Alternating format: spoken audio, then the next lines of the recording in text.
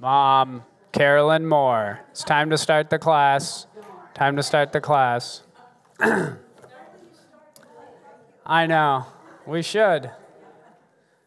We are starting late, however. Quite all right. I know how fun it is to fellowship. Okay, so today, Lord willing, we will get through the introduction, and I also have some application questions. This has been quite an adventure with the different stereo options. Okay, does that sound all right? Okay. I think maybe they just had it up too loud or something. Okay, so I have a worksheet. I'll pass this out, and then I also have this translation thing in case you guys forgot. And then at the end, I'll pass out the outline. And I think today, whether or not we get through everything, we'll just call it quits on the introduction. So we've taken quite a bit of time on it already, so I don't want to drag it out for too long. So we will be reading Ecclesiastes chapter 1, verses 1 to 11, which is the introduction.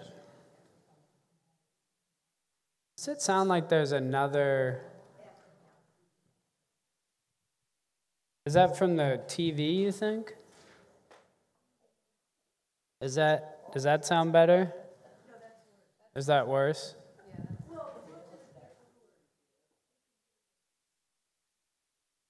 Okay.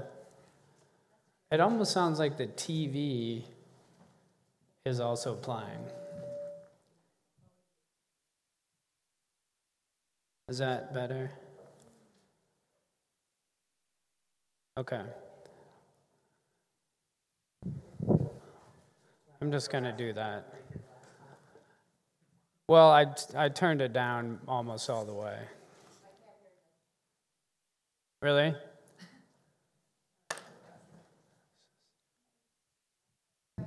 No, I appreciate that. It does to me sound like the TV is making some noise.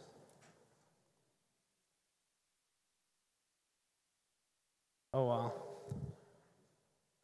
TV.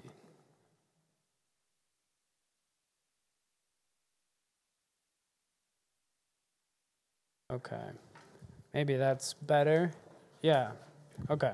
So somehow the TV was on and also doing audio. Okay. It's always an adventure in here. Okay, is that loud enough in the back, Donna? Can you hear me okay? No, I'm okay. Well, that's actually not a bad idea. We do have lots of seats up here. I know. And we get to see your smiling face, so that's good. All right, so I will read the introduction, and then I will pray, and we can get started. One of these. Oh, there's no extras. There are two handouts up here. One is a translation. One is some questions for you. So the questions are meant mainly for you to think about and write down your answers to in the class. If we don't get to all of them in the class, then bring it home. It's meant to be useful for you and helpful as you think through this. So I would encourage you not to think about the class as the only time that you're thinking about the text or reading it or thinking through the issues that you're convicted of, but rather to take this as sort of a launching pad for further development or further study in Ecclesiastes. Okay, so I'll read this.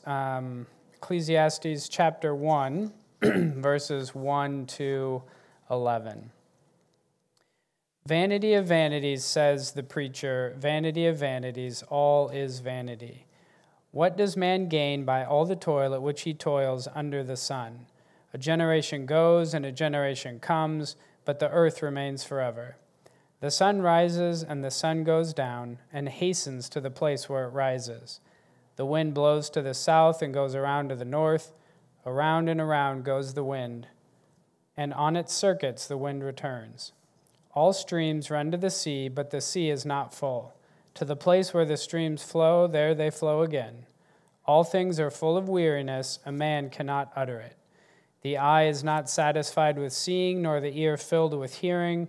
What has been is what will be, and what has been done is what will be done, and there's nothing new under the sun. Is there a thing of which it is said, "See, this is new"? It has been already in the ages before us. There is no remembrance of former things, nor will there be any remembrance of later things yet to be among those who come after. Okay, so I had asked you guys before what you thought worldliness was. Were there any answers from that? Did you guys have any thoughts that you wanted to share on what worldliness is, just briefly?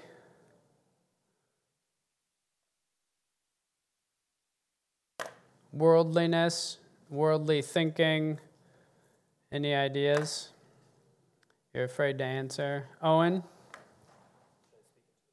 Yes, please do. And that's a good reminder, if you would, just use the microphones when you have a question or you're going to answer.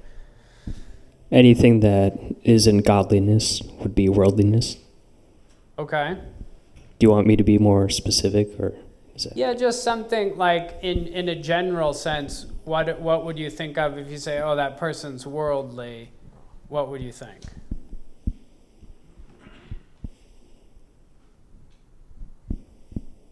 They're like most people.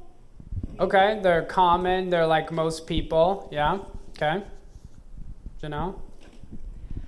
I kind of tend to think of worldliness as focusing on the things that, putting all the importance and focus of your life on the things that are temporal rather than eternal, and not even necessarily, it could be sinful things, but not necessarily putting all of your effort and focus into things that aren't going to last, to making that your priority. Yeah, okay. So focusing on things of this world, things that are temporal, things that don't last, things that are not eternal. Yep.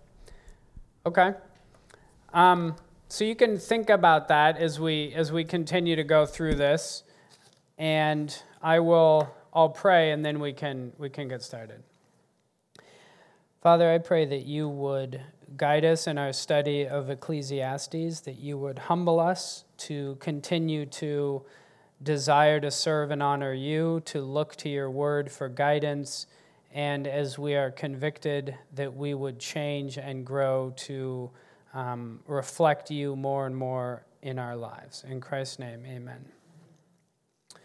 Okay, so to review the last, and this will be a very short review, don't worry, the first 7 verses that we looked at already. The introduction is meant to present the problem that the book will address. That's the purpose of the introduction, okay? And the problem, life is the merest breath, is presented in the first verse, and the rest of the introduction seeks to elaborate on this, showing different elements to it. Okay, so in verse 3, we learned that the first element that we learned about was we gain nothing from all our work on the earth. We gain nothing from all of our toil. We also learned that the scope of our investigation is the earth, or all things under the sun. And that's intentional because, in a way, Koheleth is seeking to satisfy us with the world to see what the result is. Could he look under the sun for things that would satisfy him and give him contentment that's lasting? That's the quest, okay? And in verse 4, we learned that as humans, we don't last very long. Pretty short-lived. We are also introduced to the idea of repeating patterns. Generation goes, a generation comes. Verses 5 to 7, the focus shifts to the earth, and we learn that the earth has its own cycles, which are fixed and are never completed. Okay, so in verse 8, which is where we're going to be looking at to start off with this morning, we can see the focus shifting back to man. So let me read that verse. All things are full of weariness, a man cannot utter it. The eye is not satisfied with seeing, nor the ear filled with hearing. Okay, so we see, again, the focus shifting back to man. And this expression, all things are full of weariness. What do you guys think? What are some things in the previous verses that would tire one out or would make one weary?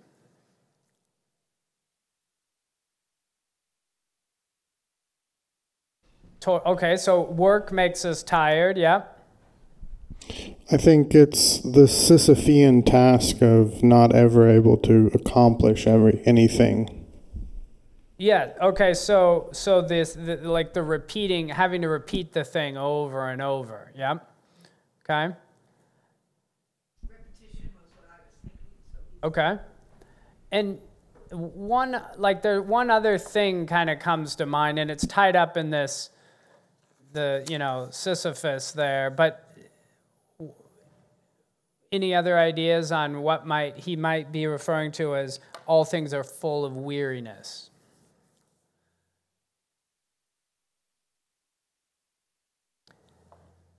Yeah. So Jacob, is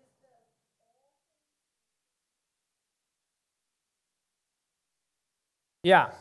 so the cycle And yeah. of life and death Yeah, which then he ties man into in this verse. Kind of joins them together.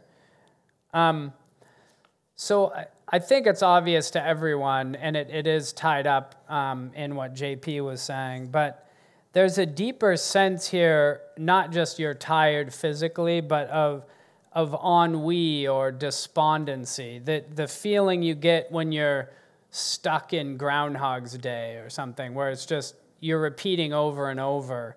Not only does it wear you out, but it sort of is draining spiritually, you could say. And when you're beaten down and you're asking yourself, what's the point? Why do this anymore?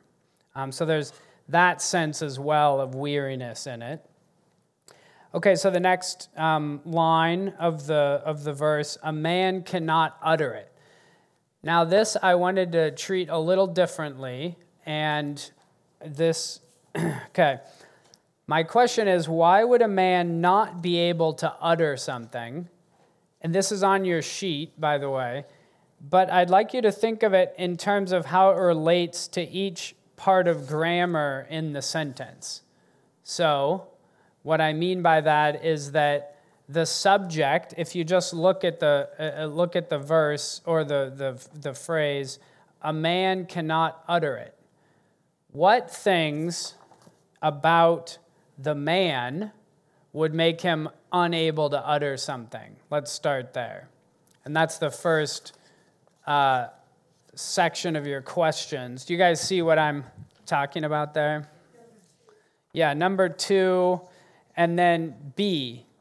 So is it clear to you guys what I'm asking there, or do you want me to repeat that? Okay, so you might say, if you were to say, hey, I can't jump to the moon, tell me what, in terms of the subject, why that might be true. So, well, because I can only jump, I don't even know, a foot off the ground, 2 feet. I don't know. But if the I were Superman, that would be different. If Superman were real, right? Superman could jump to the moon because he's not limited. So if I say I can't jump to the moon, well, that tells you something about me as the subject. So my question is, why might a person not be able to utter something in terms of his limitations or hers? You mean if they had a physical impairment? Sure. Is that what you're aiming for? Well, Okay, possibly. Zach? I can't think of like a phrase that we use, but kind of like I don't even have the words to describe it. Like we're trying, a man cannot utter it, saying like man doesn't even have the ability to like fully describe with words what the weariness feels like. Or Yeah. Yeah, there's an inability on man's part to actually do it, right? Or Absolutely. sometimes when we say like the words don't do it justice, like I can say it, but that still doesn't completely communicate what I feel with it or what Sure. I'm trying to describe. Yeah, absolutely. Okay, so that's the subject. Now the verb, and the only reason I'm doing this is so that we can dissect it a little bit more and you learn a little bit more about the phrase, okay? So uttering or speaking, what are the limitations? Why might a man not be able to utter something because of the limitations of speaking?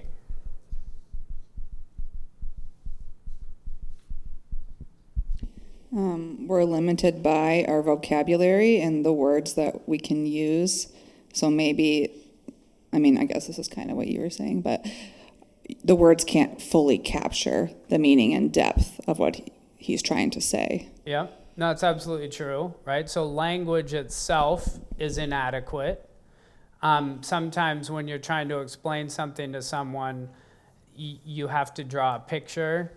You might have to do some physical act to demonstrate it. You might have to tie it to something else they're aware of. But language itself is limited in what it can express, okay? That's another aspect to a man cannot utter it. Yeah? Owen, you want to maybe pass that further back? Because I think the problem is you can't see when people are... Yeah, you can just pass it back there somewhere. Maybe. So I was wondering if there, Mr. Olsgaard maybe wants to hold it. sorry, Yeah. Annie. Go ahead. Could this also imply an inability to comprehend something? Like you can't utter something about heaven because you have no ability except what's revealed to you, but your mind can't go into the things God has prepared for us. Yeah, you're limited. We as people are limited in what we can even understand, and thereby that impacts what we could utter. Yeah, absolutely. Okay, now let's shift it slightly to just the thing that's being talked about. Okay, so a man cannot utter it. What might be the limitations that are put on our utterances because of the thing we're trying to utter? That makes sense?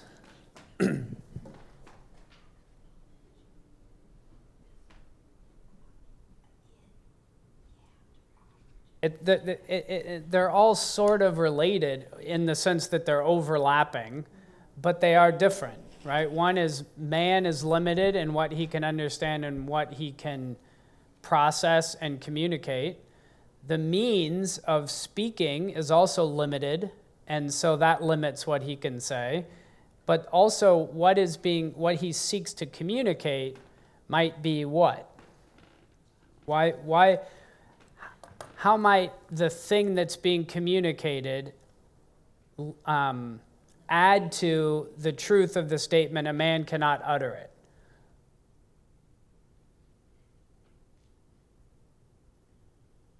Say that again, Jack. So the statement, a man cannot, all things are full of weariness, a man cannot utter it, speaks to the limitations of man to some degree. It also speaks to the limitations of speech and his means of communication. It also speaks to some degree of the thing that he's trying to speak of. So how might the thing that he's trying to speak of limit it in this case?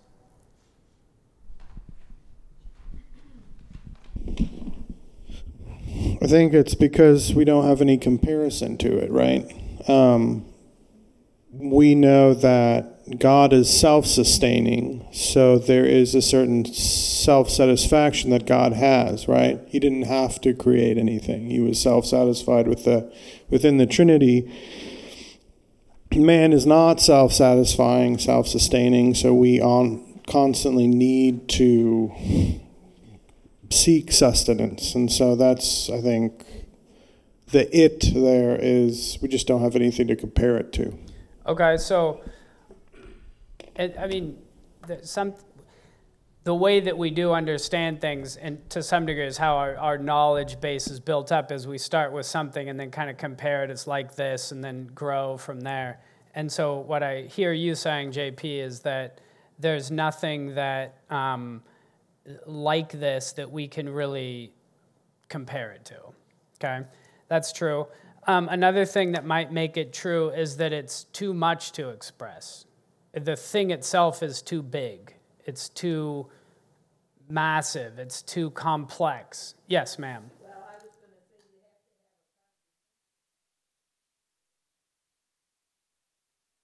to Yeah. before you can ask questions. Yes. No, thank you. I hope you didn't direct that at me. Yeah.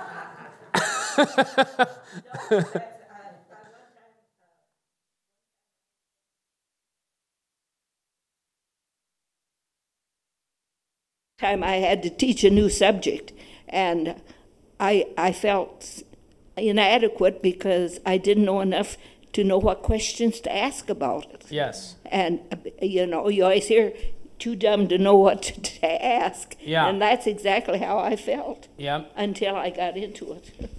Excellent. No, that's a good point. So sometimes the thing maybe that we're trying to express is too much for us, or we just simply don't understand it. Okay, so that I wanted to point that out because all three of those elements are in play here, okay? And as we move to the next part of the verse, the eye is not satisfied with seeing. If we take this same principle and apply it to the eye, we could see the eye is not capable of bringing in enough to satisfy us. We learn that we have a desire and a longing to be satisfied.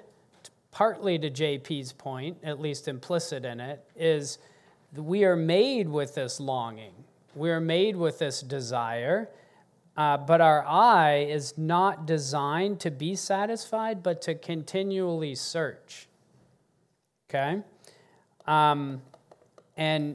So from that, you could learn we will never see something, and these are true statements, I think, so I'm just making them because I think they're self-explanatory. We'll never see something which satisfies us so that we don't need or want to see anything else. So soon after seeing something amazing, we're ready for something else. We always want something new, and the satisfaction that we do feel doesn't last very long. Okay? Similar idea with the ear. We have, nor the ear filled with hearing. The ear is not capable of bringing in enough to fill us. We are not filled, meaning we have a desire to be filled and completed, but the ear isn't capable of being filled. And hearing, what we hear cannot fill us. So the sound of rain, the ocean, the birds, the wind in the trees are all beautiful sounds, but they don't give any lasting fulfillment. So we are never full, just as the sea. We'll never have enough. We will always want more. We'll never be filled or completed or remain in a state where we don't want any more for very long. And this speaks to our need to be satisfied. We don't really want this continuous cycle, right? We want stability. We want something that lasts. We want to be satisfied. But that is what you could say the advertising industry plays on. So the Apple product cycle, right? You have probably several iPhones at home that are sitting there like they're trash because they continually bring something new out and we always buy it, partly because we want it, but partly because we're forced to because they're, making them obsolete. But nevertheless, we continually want that thing, right? So we look at it and it's like, ooh, more power and a better phone and more storage and whatever. Okay, so one, it speaks to our desire or need to be satisfied, but it also speaks to the unfulfilling nature of earth, right? That it's not big enough to fill us or complete us or satisfy us. And that should, what does that fact make you long for or desire or think about? This will have to be quick. Mr. Olsgaard, would you like to give a stab at that since you have the mic?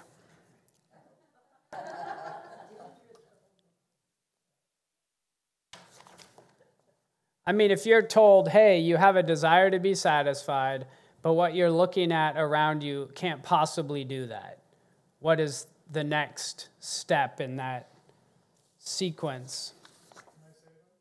Yeah. So I think you can see that in the New Testament with kind of several interactions with Jesus, right? You've got the woman at the well, give me this water, this living water. Peter going, you've the words of eternal life, So I think the realization is that there needs to be an external, there's what C.S. Lewis said, a God-shaped hole, right? That you're trying to fill. Yeah. Yeah, it makes you long for the thing that would satisfy you, which is God, right? Nothing on this earth can, and yet you have this desire. What do? Well, you have to look somewhere else. You have to find something that will satisfy you, which, of course, points you to heaven, points you to Christ, points you to God. And that's really a fascinating approach that Solomon's taking, is he's not telling you how great God is. He's just showing you, hey, here's what you're like, here's what the earth is like, and that sort of inevitably points you to your need for God, which is why he doesn't even bother to mention him so far, because he's creating in you that recognition and that desire.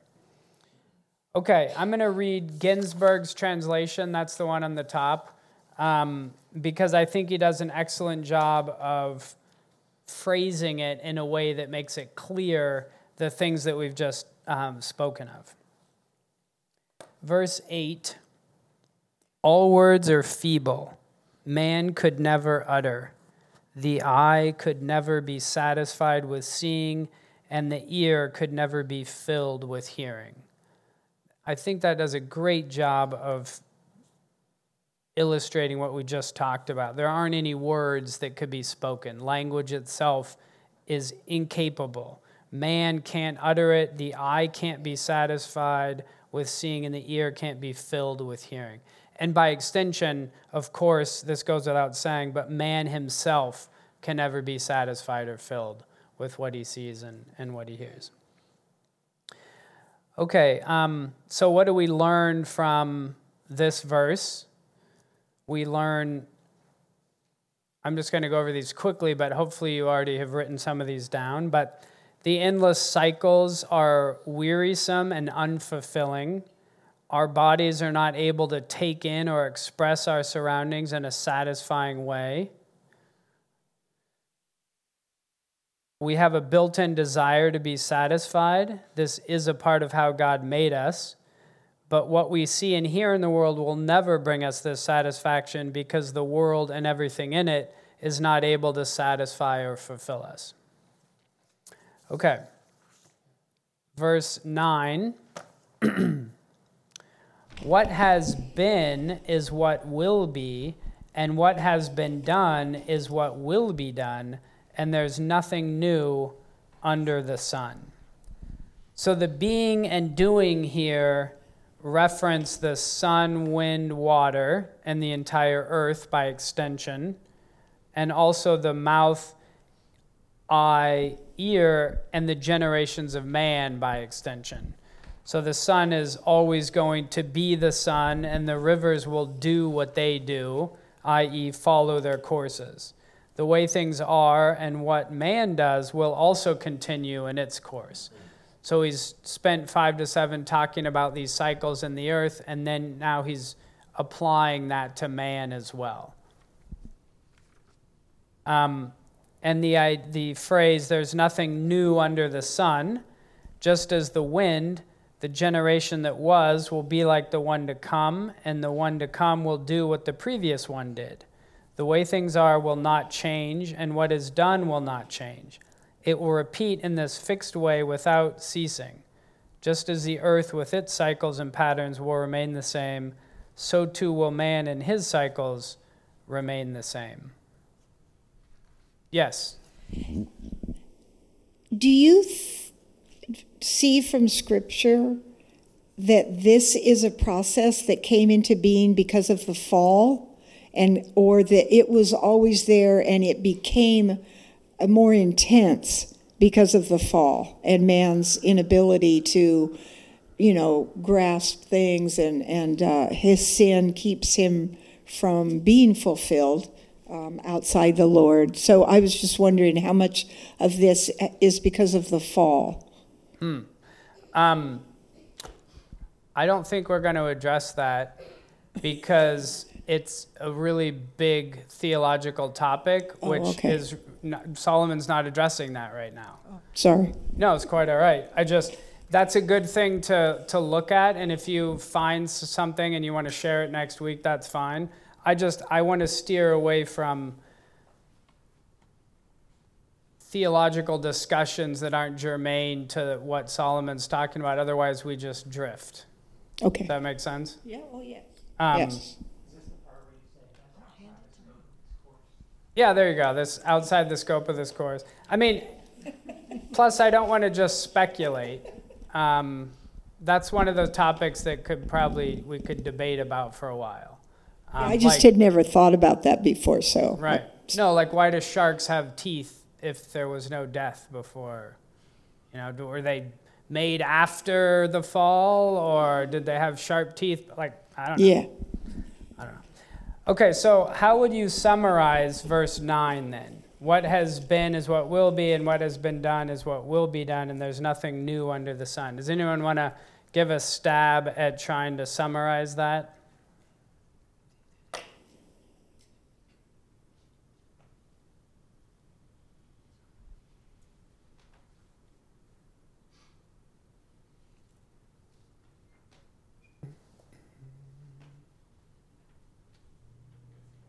No? Kind of tricky. Okay, so my stab at it, you guys feel free to write it down. I think that was on your other worksheet, but my stab at it would be something like, the cycle continues and nothing changes. The earth remains the same as does man in his cycles. Something like that. JP, do you have? I think it's because we can't create, right? So everything that we do is a revision, a remix of something that's already been, right? Well, I think Solomon does address the why. But it's in a couple of verses. But there's what you're saying I don't disagree with. But it's interesting. Let's table that just for a minute or a few minutes until we get to verse 11, okay? Let's go on to verse 10 then. Is there a thing of which it is said, see, this is new. It has been already in the ages before us. So this interrogative sentence structure has an implied answer. Anyone want to guess what it is? No? Okay. The answer is clear. Do you ever hear that? Hey, this is something new. Check this out.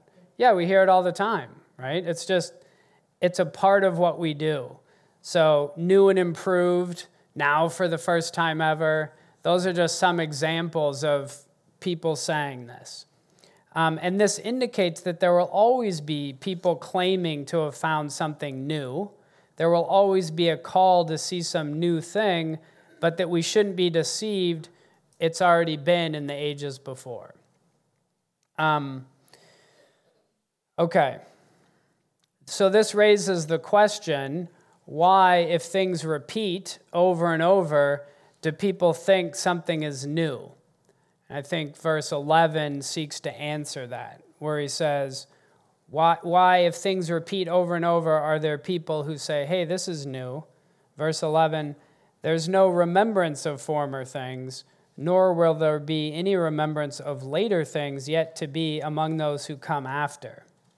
So the cycle is bound to repeat because we don't remember lessons learned from the past, nor will our ancestors remember what we've learned. So this verse, juxtaposed to verse 9 and 10, functions as an explanation for why the cycle repeats and why one might say this is new.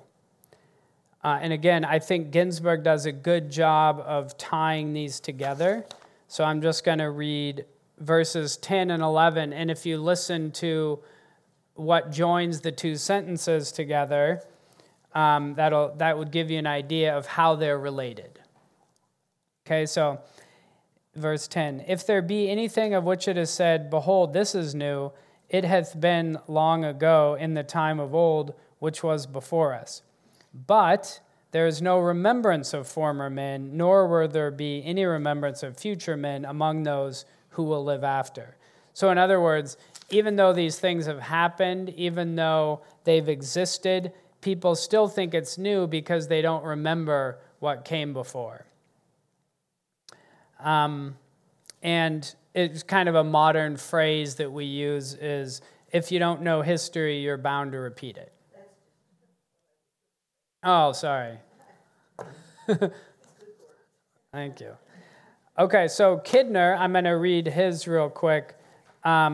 Page 25 and 26. All this holds up a mirror to the human scene. Like the ocean, our senses are fed and fed, but never filled. And like the wheel of nature, our history is always turned back on itself, failing of its promise. The journey goes on, we never arrive. Under the sun, there is nowhere to make for, nothing finally satisfying or really new. As for pinning our hopes on posterity, in the end, posterity will have lost the faintest memory of us. Here we must stop to clarify two things. We're only going to talk about one of them. First, on a point of detail, what are we to make of the famous saying, there is nothing new under the sun? How strictly is this meant? Probably our own popular use of it gives the best answer. We exclaim it as a sweeping comment on the human scene, not as a pronouncement about inventions. No one, least of all Koheleth, is going to deny the inventiveness of man. But the more things change, the more they stay the same, is basically the phrase. Okay, so what we learned from this is that one generation forgets what the other did before it. This explains why the cycle repeats. It also gives a clue as to how we might avoid this repetition. Which would be what, Donna? Yeah, of doing what your ancestors did before you. Yeah. No? I don't feel like thinking. All right. Sorry. Quite all right. Okay, so to review that 8 to 11, for the entire introduction, okay, verses 2 to 11. What? You going to tell us a word? What do you mean? You asked me if I had a word No, I was saying, do you have an idea of how we might avoid repeating what our ancestors have done? So you're going to tell us, right? Well, I already did. That's why I asked you the question. But the idea is if you know and study what people have done before and you're learning the mistakes they made and you learn from those mistakes, then you don't repeat them yourself. That's the idea. Not necessarily. Listen and internalize. Yeah, there you go. Oh, okay, sorry. Quite all right. Owen? Well, if you don't have a standard to go by, what we think is best, Yeah. we're doing the same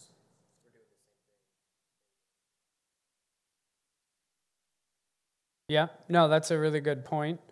I mean, I appreciate your point too, Donna, that we don't necessarily learn just because we saw the thing or we heard about it or whatever. And Owen, yes, that we need the right standard. And we need to compare what we see against God's word to determine, is this something we should actually be doing? Is this something that's good to do? Yep.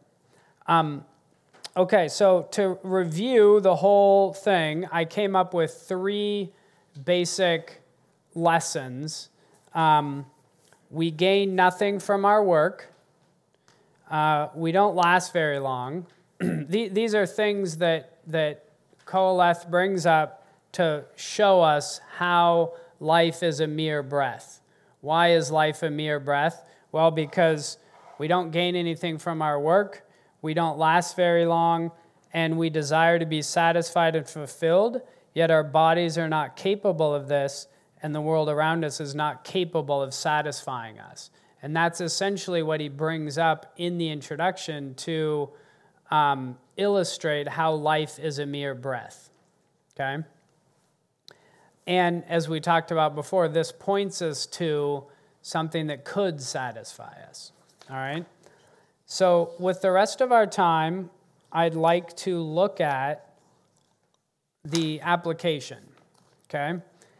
And this, if we don't get through it, that's okay. It's on the back of your worksheet.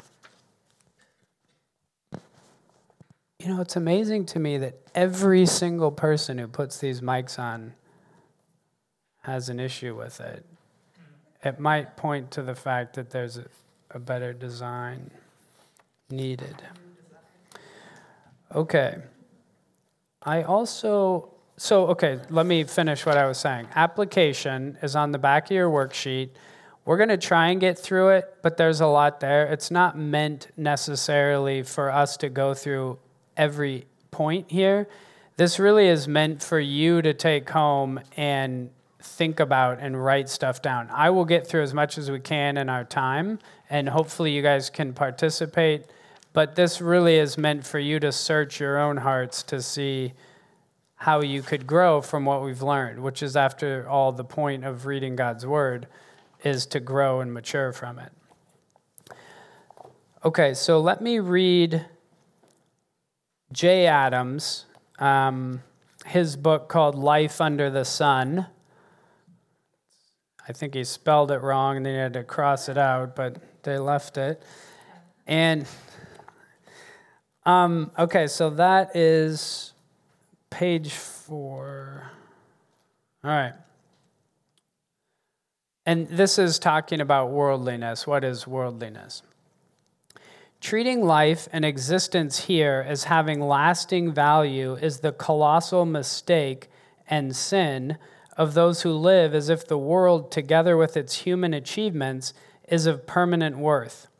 This belief is the very essence of worldliness. To toil and worry over those matters that pertain to the present order of things as if they were permanent, giving one's life to their pursuit, is the supreme folly. It is the Gentile or pagan philosophy of life Jesus spoke against in Matthew 6, 19 to 34. Rather, the task of the God-fearing believer is to hold on to present things loosely while giving himself to God by seeking first his kingdom and seeking to lay up treasures in heaven, which is, after all, what we've been talking about. And what I hope we can come to think about in our application here. Okay, so as we go through this, the goal is going to be to think of some errors in your thinking or behavior that could result if you fail to think rightly in the following areas. And if you look at our areas, they're the 3 lessons we're supposed to have learned from the introduction, right? We gain nothing from our work, we don't last very long, and we desire to be satisfied, but the things of the world can't do it. So that's what we're going to try and do. Another way of saying we gain nothing lasting from our toil is we can't take anything with us, right? We all know you do get something from your work, but no matter what you have, no matter what you build, when you die, that goes to someone else. You get nothing lasting from the work itself, okay? Like, where's Solomon's temple? He built this wonderful temple he told us about. Yeah, I don't see it. And his wife. Well, anyway. Okay, so what are some errors that can result from this if we have this way of thinking, if we don't recognize that we gain nothing lasting? Why don't you guys we'll take like 2 minutes and just tell me off the cuff, what are some wrong ways of thinking that could result if we aren't viewing this rightly? Make sense? Let me phrase it without negatives in there. If we believe that what we gain on this earth has lasting value in terms of what we gain from our work, how might that affect our behavior?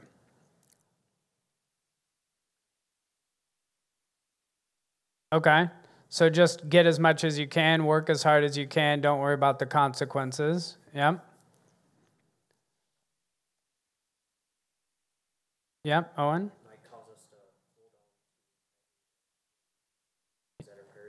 Yeah, it causes us to hold on too tightly to things, absolutely, because that's where our value is, right? Okay? We might begin to rely on those things, right? Hey, I have this money or these resources or this stored food or whatever, and that's going to get me through some crazy event. Yes? Well, I hope this is okay. It just seems to me that once we start thinking about things on earth, we start giving our own self credit for what we do. And we don't give honor and glory to the Lord working in our lives on our behalf. So it's like we give ourselves credit, but we never give God credit for bringing such wonderful things into our lives. That makes it better. Yep. So there's no glory there for Him, only for us. Yeah, because in a way, when we think about the world and the things in it without thinking about God, that's exactly what we'd come to. Right? I worked my tail off to get all this stuff. I deserve it. Yeah. And it reminds me of, I was going to try and see if I could find it real quick. The ruler who went out in Acts, and he's like, oh, look at all these great things my hand has made. Acts 12, Herod. So he makes this speech, and the people get all excited, and the people were shouting, the voice of a God and not a man. And immediately an angel of the Lord struck him down because he did not give God the glory, and he was eaten by worms and breathed his last. It's not the exact one I was thinking of, but that'll do. Jen?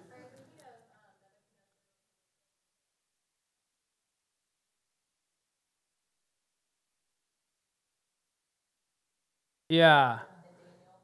My hands have made. It's the trick is finding the phrase that you can search on.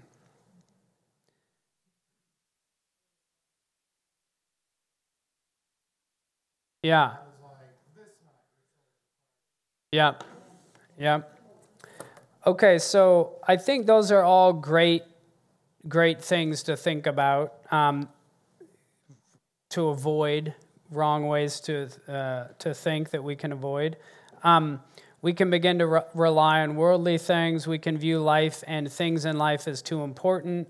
We could take the view that terrible things shouldn't happen to us or those we care about. Because after all, if life is about getting good things and more things, then the opposite of that is bad things happen to us. We want to avoid that. That's some awful thing that we should not have to endure. So situation one is, that's on your sheet here. We want to help inform, we're going to counsel this hypothetical person, right, who wants to pray for this woman. So this woman, she's in the church. She's in her 30s. She's sick in the hospital, maybe with cancer, and she has a husband and 2 kids at home. Now, the question is, how can we think rightly about our prayer for these people? And I want to use 2 verses to inform our thinking before we get started. But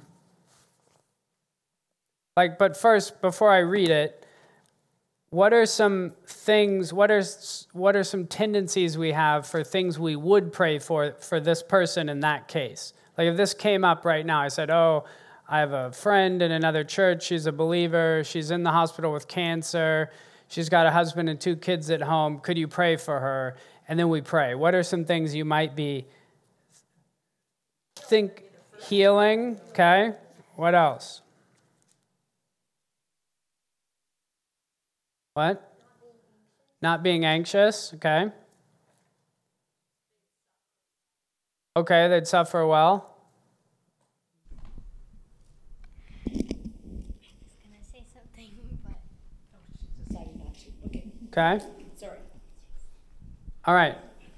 So, and like healing, that she would recover, that it wouldn't be cancer, stuff like that are normal, common things that would come up, okay? So Matthew 16:21-23, this is when Jesus, well, it says right here, from that time Jesus began to show his disciples that he must go to Jerusalem and suffer many things from the elders and chief priests and scribes and be killed, and on the 3rd day be raised. So similar idea, right? You have some suffering coming up that he's going to have to endure. And Peter took him aside and began to rebuke him, saying, far be it from you, Lord. This should never happen to you. In other words, you shouldn't have to suffer and these terrible things happen to you. But Jesus turned and said to Peter, get behind me, Satan. You are a hindrance to me, for you are not setting your mind on the things of God, but on the things of man. Okay, so based on that verse then, well, and I'll read you another one, Mark 8:31-38. And that should be written on your sheet too. And he began to teach them that the Son of Man must suffer many things and be rejected by the elders and the chief priests and the scribes and be killed, and after 3 days rise again. And he said this plainly. And Peter took him aside and began to rebuke him. But turning and seeing his disciples, he rebuked Peter and said, get behind me, Satan, for you are not setting your mind on the things of God, but on the things of man. And calling the crowd to him with his disciples, he said to them, if anyone would come after me, let him deny himself and take up his cross and follow me. For whoever would save his life will lose it, but whoever loses his life for my sake and the gospel's will save it. For what does it profit a man to gain the whole world and forfeit his soul? For what can a man give in return for his soul? For whoever is ashamed of me and of my words in this adulterous and sinful generation, of him will the Son of Man also be ashamed when he comes in the glory of his Father with the holy angels. Okay, so based on these 2 verses, what is setting our minds on the things of God in terms of our prayer request? Is it on the healing and the avoidance of suffering? What is it? What is it on? Tendency to think it's, what is his will Okay. for that person? Sure.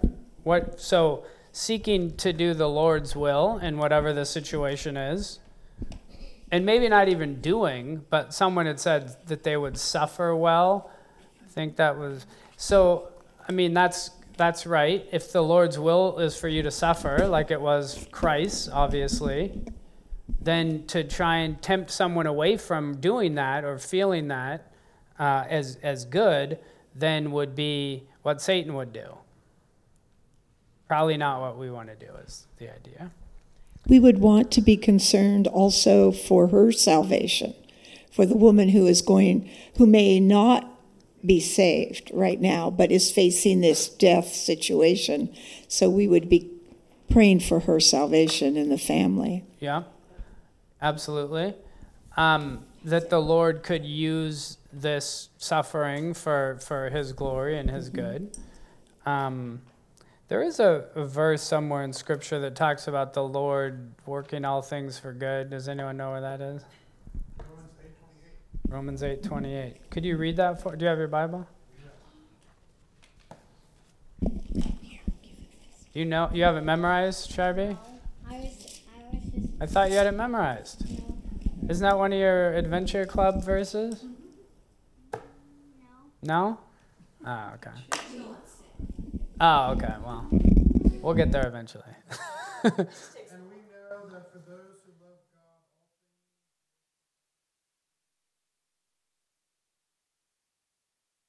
Okay, so we at least know that for those who love God, right, and are called according to his purposes, that all things work together for good. So if, for example, let's say this woman is a believer, right, and then if God's going to work all things for good, what might that include? What possible outcomes could that include in her case?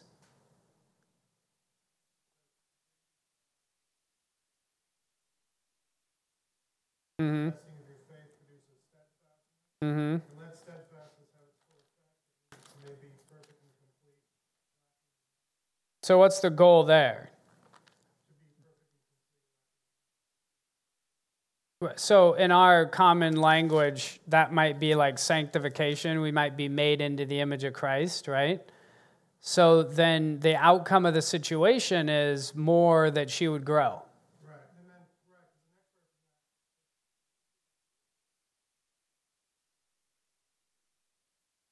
Right. And then, Right? faith with no doubt.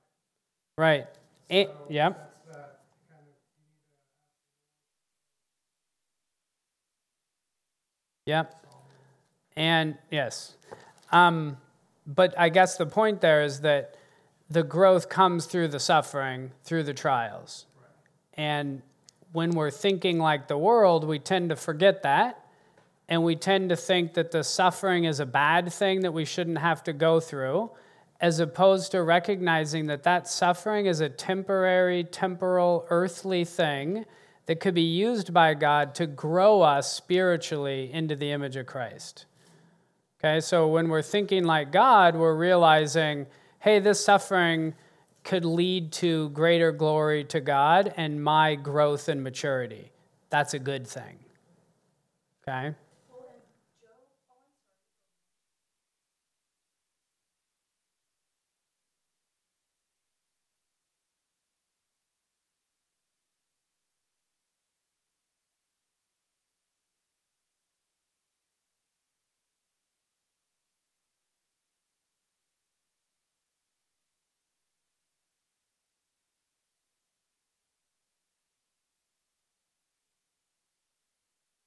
Yeah, for sure. And none of this is meant to say we shouldn't pray for their healing or we shouldn't hope that they are able to recover and be home with their kids. Absolutely. But none of us would wish that Christ wouldn't have gone to the cross and died. So there also has to be a place where you recognize if God calls you to go and die or someone you care about to go and die, that's not a bad thing, right? That good can come from that. So just thinking about Christ, none of us would say, hey, I hope Christ doesn't have to die on the cross or suffer. I mean, knowing the outcome, I guess I should qualify it, right? But that's an important reminder, is that us too, and right after that, Christ says, take up your cross and follow me. That's the idea in that verse there. He had to go and die on the cross. We too should take up our cross and suffer and be willing to die. Okay. So then, how does this worldly or man-centered way of viewing the world lead to us being ashamed of Christ? So in other words, if we were to think of the suffering as a bad thing and something we shouldn't have to endure, not be thinking of eternal sanctification qualities that come from the trial, how might that lead us to be ashamed of Christ? Is that too big of a stretch there?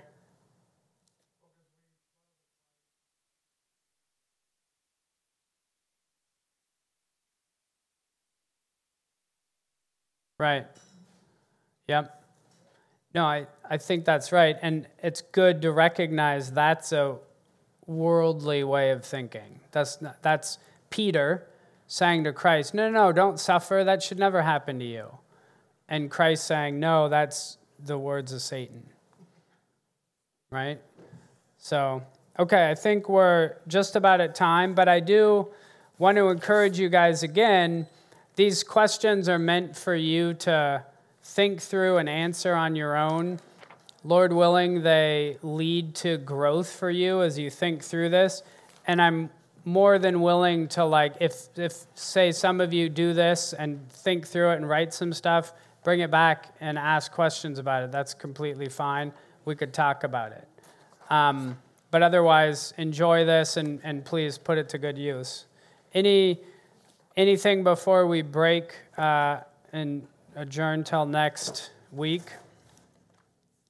No? Okay, so next week, Lord willing, we'll move on and we'll start working on the next section outside of the introduction.